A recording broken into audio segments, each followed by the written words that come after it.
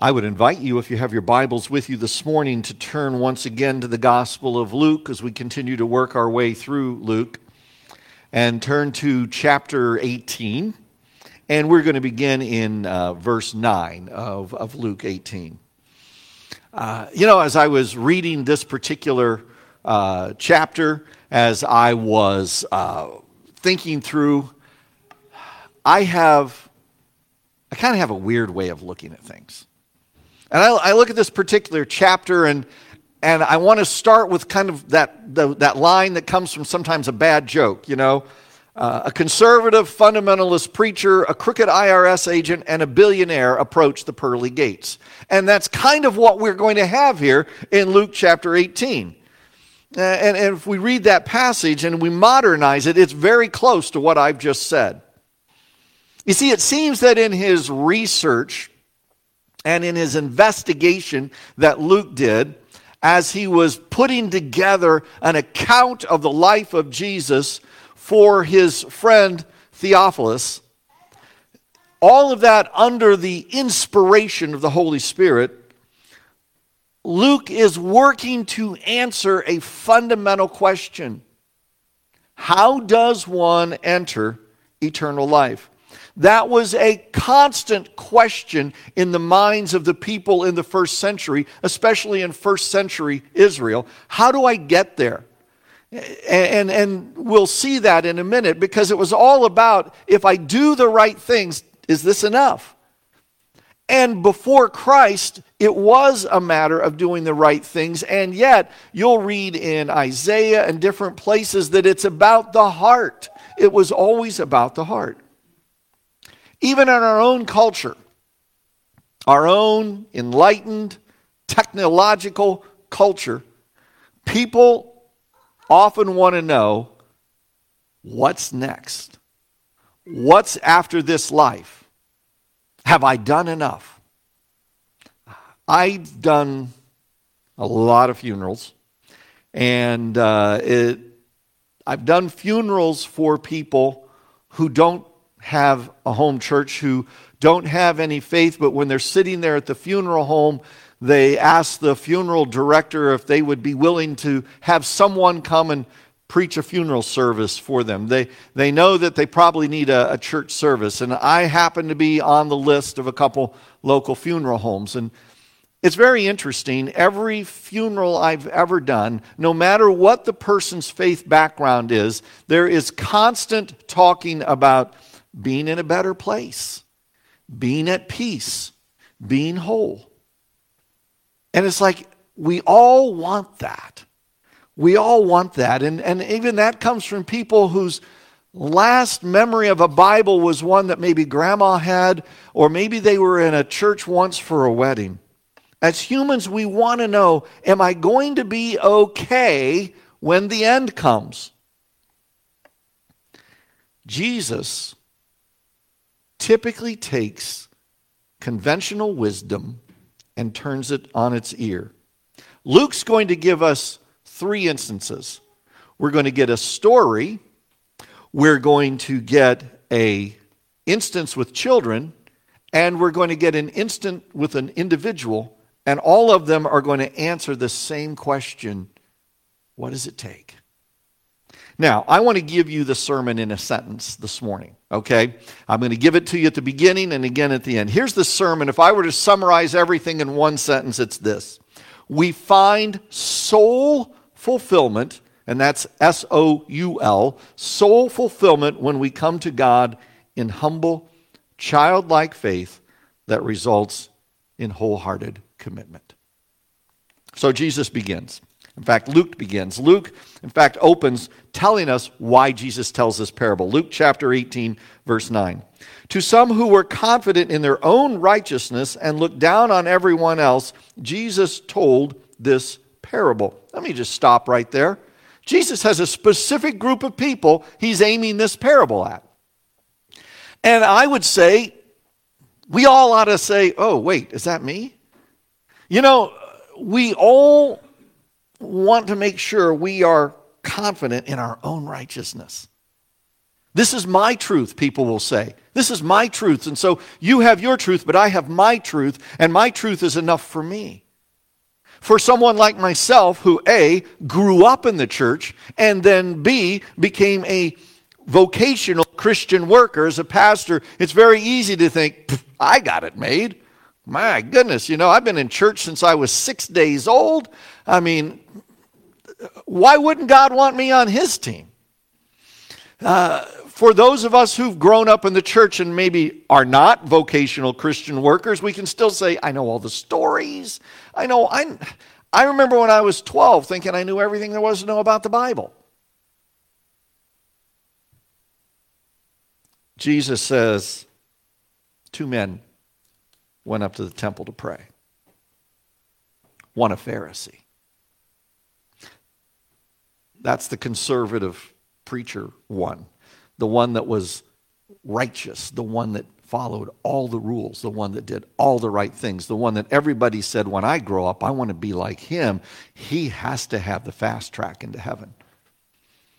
The other was a tax collector. We've talked a lot about tax collectors through the book of Luke, and we know that they were the low of the low. They were extremely wealthy because they made their money on the backs of the people, and they were considered traitors because they taxed their fellow Jewish citizens to fulfill a contract they had made with Rome.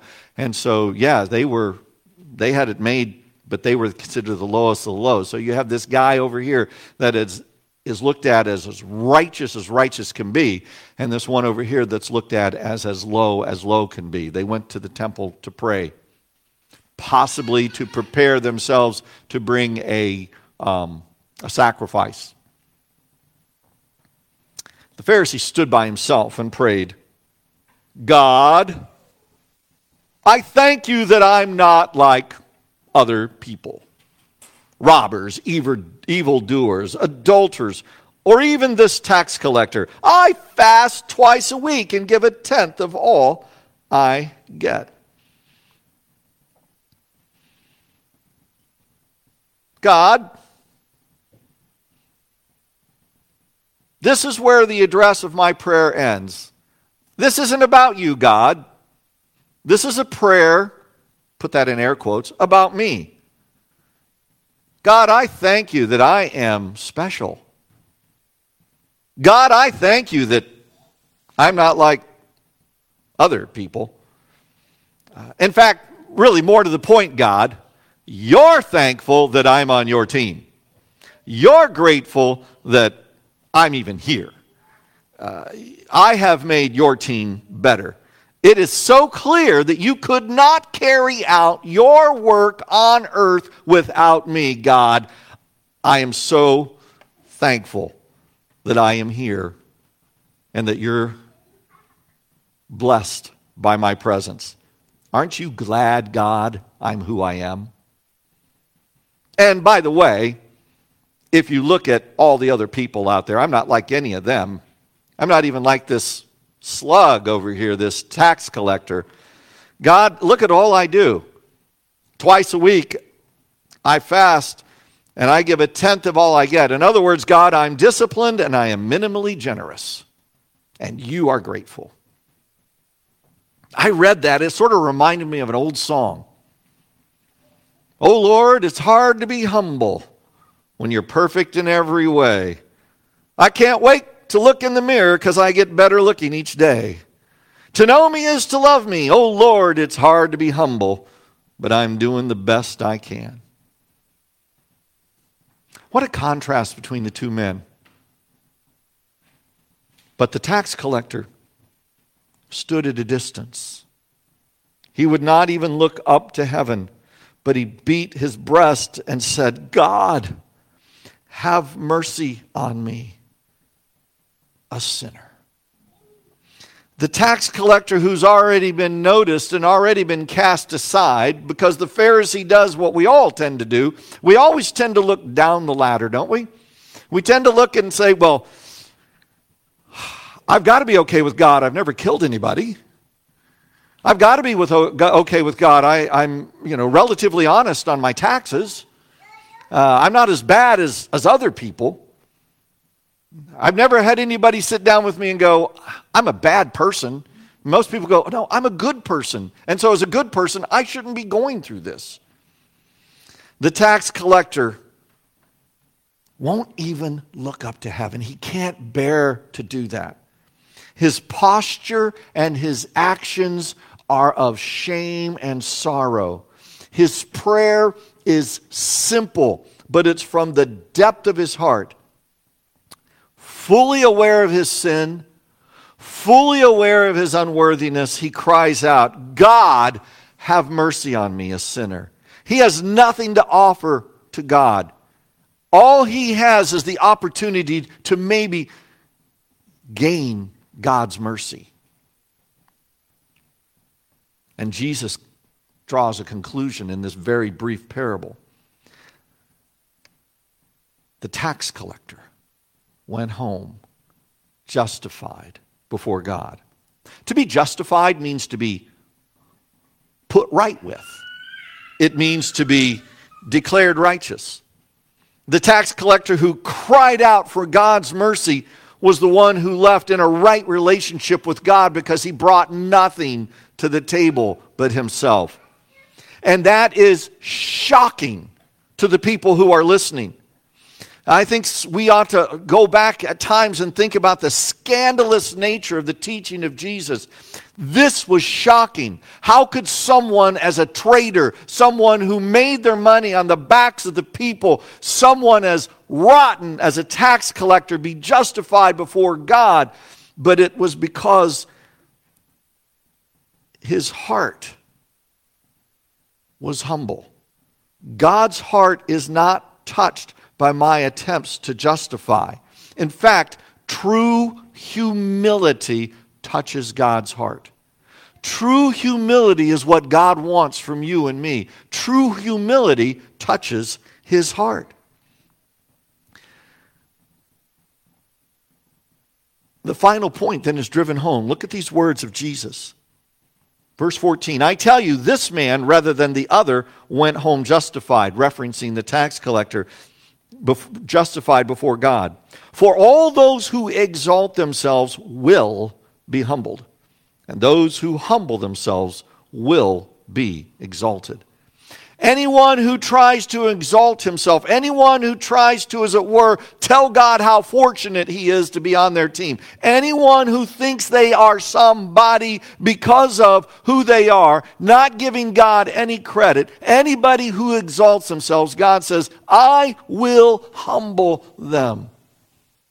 In fact, in 1 Peter, we read that quote, God opposes the proud. You want God to be against you, then just be a person of arrogant pride, and you will be opposed by God. Now, it's good and healthy to know who you are. See, some people go, oh, then I want to get in good with God. Oh, God, I'm a slug. I'm nothing. I got nothing. I can't do anything. Nobody likes me. Just going to go eat worms. It's the best I can do.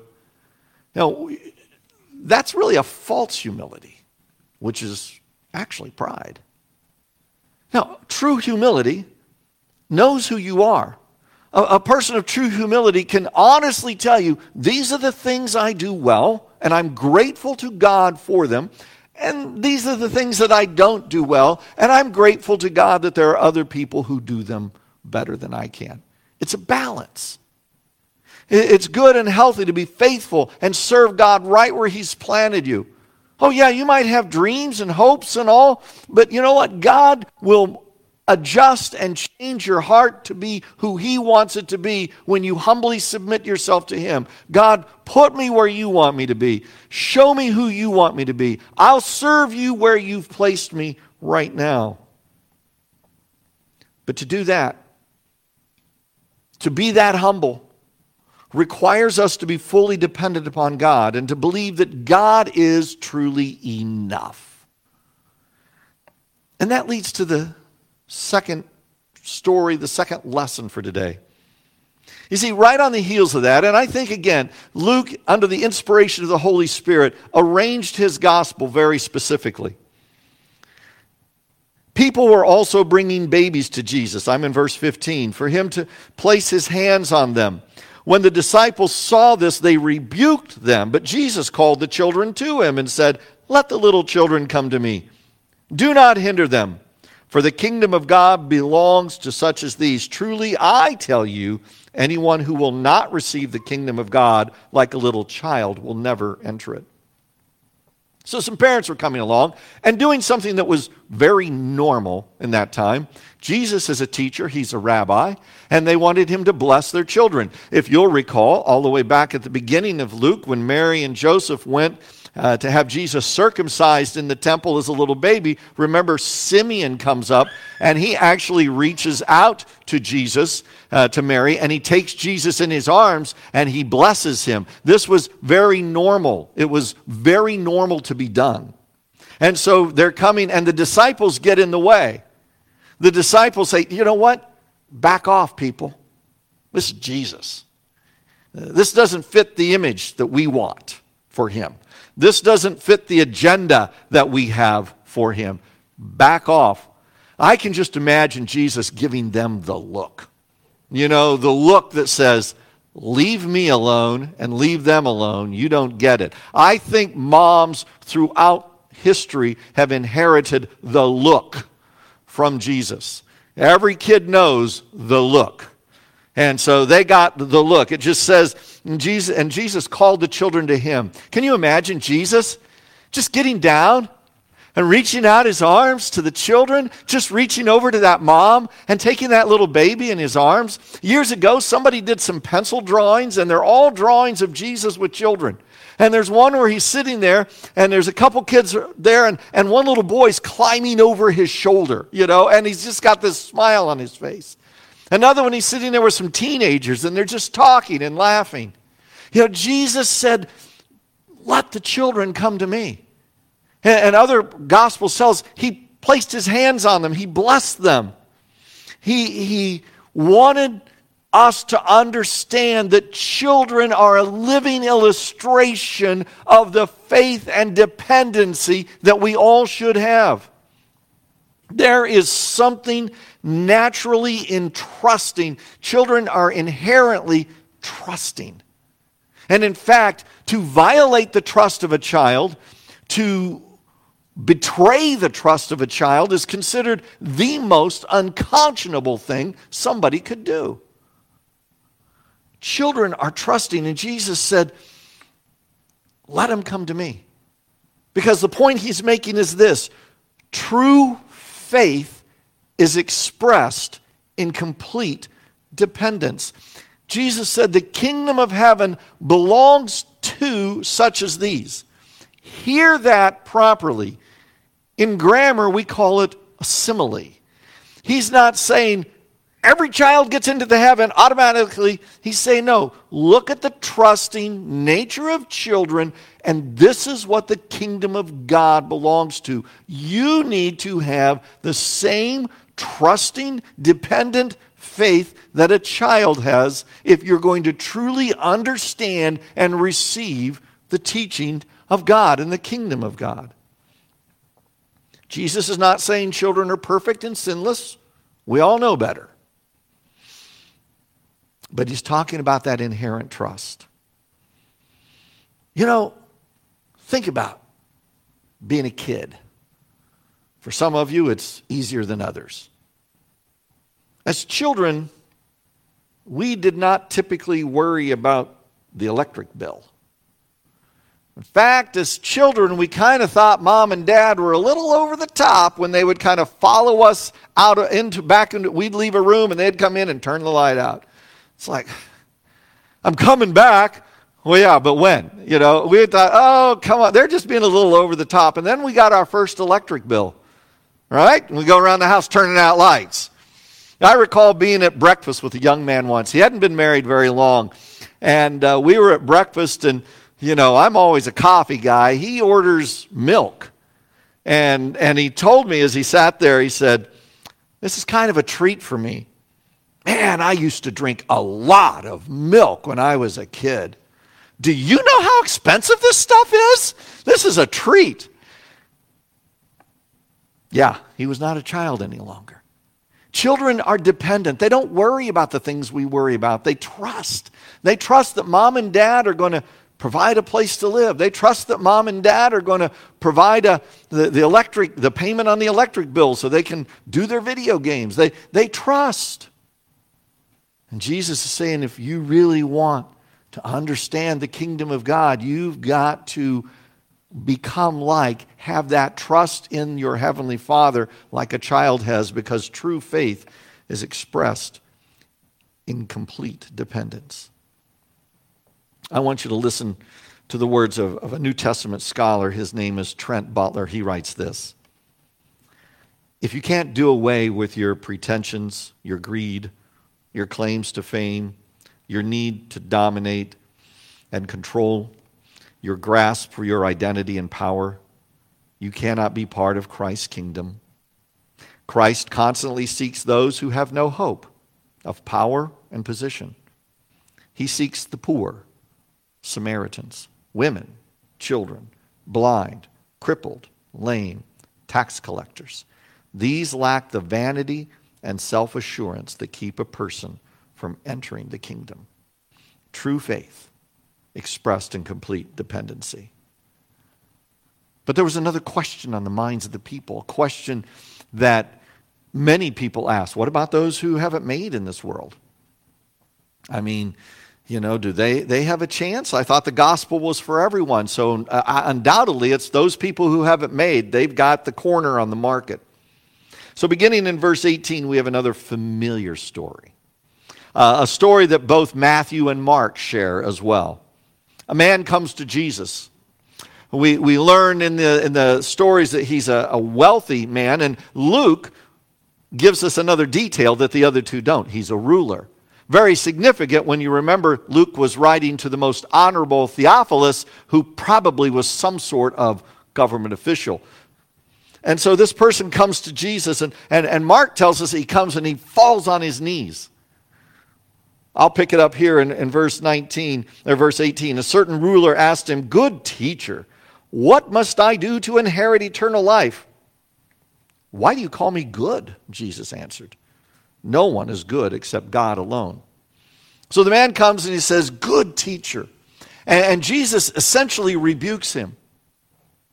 Because the reality is that term good is a term that was reserved for God. "Oh, taste and see," the psalmist says, "that the Lord is good."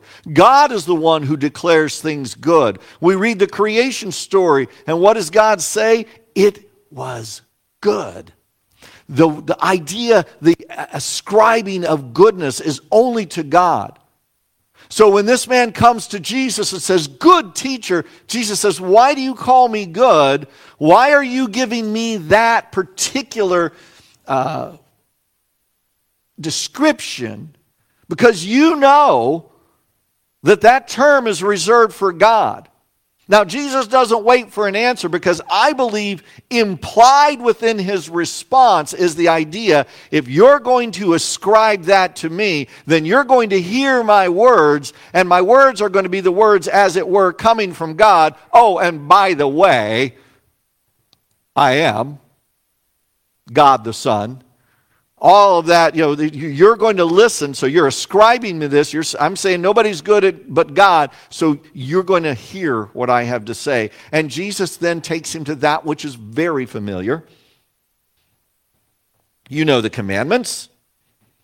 You shall not commit adultery. You shall not murder. You shall not steal. You shall not give false testimony. Honor your father and mother. In very rabbinical fashion, Jesus references some of the commandments, and in doing so is saying, you need to keep all the commandments. Now, I can just imagine this individual, this ruler, listening to Jesus, and if we take Mark's gospel, on his knees just listening, and in his mind he's got the checklist going, check, check, check, check, check. I'm in. He says, I've kept all of these since I was a boy. High five. Don't leave me hanging, Jesus. High five. I've kept all of these since I was a boy. I'm in. I think he's probably down there waiting for Jesus to pick him up and going, yeah, well done, good and faithful servant. Yeah, you're in, man. Come on, you get to hang with me. But remember, Jesus turns conventional wisdom on its ear. You see, Jesus could tell. He could tell by looking at the person that he was extremely wealthy. And Jesus said, you still lack one thing. Mark's gospel says something very interesting. Mark's gospel says Jesus looked at him and loved him. Jesus looked at him and his heart was filled with compassion for him. Jesus looked at him and he wasn't angry with him. There was a depth of compassion. He loved him. He wanted him to be part of his kingdom. He wanted him to be a person of faith. He looked at him and he loved him. This man was truly doing his best. There was sincerity there. He wanted to do what he needed to do to inherit eternal life. But Jesus also saw the obstacle. He saw the obstacle, and it was a huge challenge. Something was missing. Something was getting in the way of a complete commitment. You still lack one thing. Hear those words with compassion. Hear those words with a little bit of a challenge. You still lack one thing. Sell everything you have and give to the poor, and you will have treasure in heaven. Then come follow me. Divest yourself of everything. Divest yourself of everything upon which you currently depend, and then come follow me. Sell all you have. Don't sell it and then take the money and invest it so that you can live off the interest. No, sell it and give it away to people who can't repay you. Give it away to people who might even misuse it. Give it away to the poor so that you are leaning on nothing but me. Then you can follow me. That's a huge ask. And the Bible says when he heard this, he became very sad because he was very wealthy. The other gospel says he turned and walked away. He wasn't willing to part with those things that he had been dependent upon. Now, when you hear Jesus' instructions, don't hear them as applicable to every single person. Jesus isn't telling all of us here to take a vow of poverty. You see, Jesus sees into every heart. Jesus sees into what we are dependent upon. He knew that this man was tied deeply to his wealth. God is not against wealth. Keep that in mind. But God is against us depending upon wealth. You see, the question for this man was, is God good enough and able enough to take care of you without your wealth? Is God good enough? And the man's answer by his actions were, no, I don't think he is. I don't think God's enough. He wanted entrance in God's kingdom, but he wanted it on his own terms. And here's the reality. You and I do not get the privilege of dictating or negotiating terms of entrance into God's kingdom. God calls us into true commitment that's based on dependent faith, and true commitment to God holds nothing back. See, this was a culture of that placed an emphasis on wealth. If you were wealthy, then God's blessing was upon you. Good things happen to good people. Bad things happen to bad people. Good people get rich. Bad people don't get rich. That was the mindset. That was the culture. And Jesus addresses this by the next statement. Jesus looked at him and said, how hard it is for the rich to enter the kingdom of God. Indeed, it is easier for a camel to go through the eye of a needle than for someone who is rich to enter the kingdom of God. Jesus uses hyperbole to make a point. Jesus is not saying that the rich cannot enter the kingdom of God. He's saying it's very difficult when they put all of their dependence on their wealth. And he uses a hyperbole. A camel is a big animal. A camel can hold up to 600 pounds of cargo on its back. A needle is very small. You can't take a big old camel and stuff it through the eye of a needle where thread goes. Now, I know there's some out there that say, oh, well, Jesus was talking about a gate in Jerusalem called the Needle, and every time a camel would pass through, they'd have to stop it, get it down, take all the stuff off, and then they could go through. I side with the scholars who say, I don't think he was talking about a gate, because, see, that made it very possible. Jesus said, it's impossible. It's impossible to depend on your wealth and to depend on God. You can't do both. Jesus said, and that's where the question that we talked about earlier, those who heard this asked, well, then who can be saved? It's like, well, then I can't make it. I mean, if they're wealthy because they have the blessing of God and they still can't be saved, they can't get into heaven, well, it's no use for me. Great words from Jesus. What is impossible with man is possible with God. The idea is God teaches us how to depend. Let me share the words of the late Dr. Warren Wiersbe.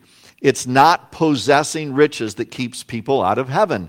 It's being possessed by riches and trusting them that makes salvation difficult for the wealthy. Wealth gives people a false sense of success and security, and when people are satisfied with themselves, they feel no need for God. That's the point Jesus is making. This man was satisfied with himself, and Jesus said, that's great, but you can't be satisfied with yourself and follow me. You have to humble yourself, become dependent on me, remove everything that you're leaning on and lean only on me. Well, Peter speaks up. Lord, we've left all we had to follow you. In other words, what's in this for us? Lord, we've left everything. What's in it for us? What do we get? Lord, we've invested. We don't have anything left. Well, he had a wife and a mother-in-law and everything back there. But, we walked away from our business. We walked away from the fishing trade. We have left everything. What's in it for us? So often we tend to look at following Jesus as some sort of investment opportunity in which there's a return now. And Peter's looking for immediate return in the way that I see this. I think we can all be subject to that kind of thinking, especially in this culture that emphasizes materialism and experiences. Jesus reminded him there is reward in eternity, and it will be great, and it will be commensurate with what you believe you sacrificed. He says, truly I tell you, Jesus said to them, no one who has left home or wife or brothers or sisters or parents or children for the sake of the kingdom of God will fail to receive many times as much in this age and in the age to come, eternal life. The point that I think we need to take away is that following Jesus, putting our faith in him, results in a change in what we value. And it's not about, oh, well then let's see, if I give up my house or if I give away my car, I'm going to have a Benz. I'm going to have a Mercedes-Benz in heaven because I gave away my car. No, it's not about that. It's about everything I have here is temporary. And I have it to use it for the glory of God. Yes, God provides for my family. God provides food for us. We have reasonable transportation, all of that. But it's about changing my values. You see, any human effort to try to make things work without giving into God's program falls short.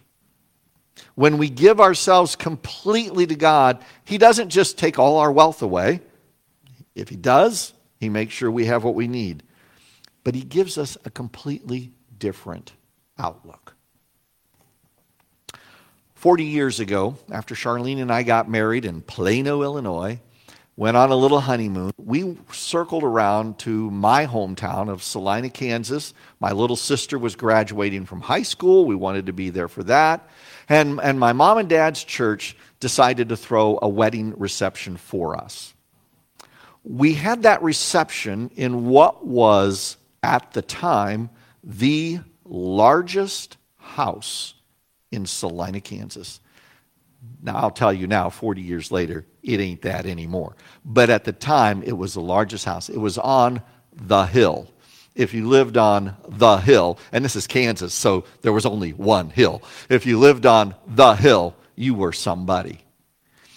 The man and woman that owned that house, he was an inventor, an entrepreneur, a restaurateur, and it was truly seemed like everything he touched turned to gold.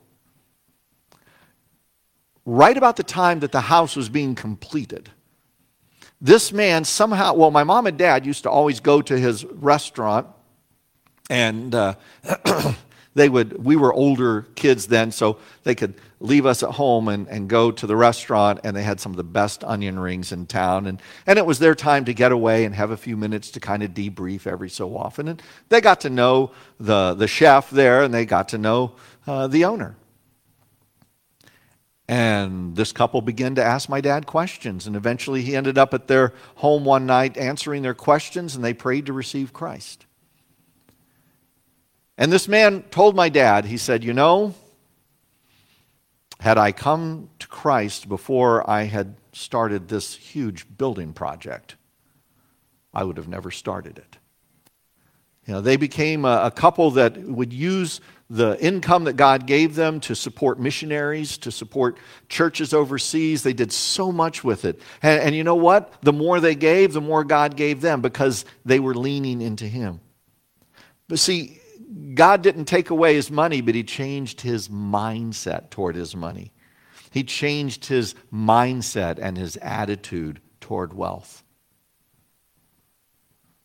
True humility touches God's heart. True faith is expressed in complete dependence. True commitment to God holds nothing back. A conservative pastor, a crooked tax collector, and a billionaire approached the pearly gates. But it was a faith of a child who led them in and showed them who Christ was. We find soul fulfillment when we come to God humbly, in humble, childlike faith that results in wholehearted commitment. The question for all of us is, where am I today? Father, thank you for your word this morning. Thank you for the reminders today that we've seen. Thank you for that reminder of dependency, of faith that's reflected in the faith of a child. May we each, no matter where we are in the continuum of faith, may we each come back to that fundamental reality that it's not about what I do, it's not about what I know, it's not about what I achieve. It truly is about my willingness to depend completely on you and to have faith in you for everything. In Jesus' name, amen.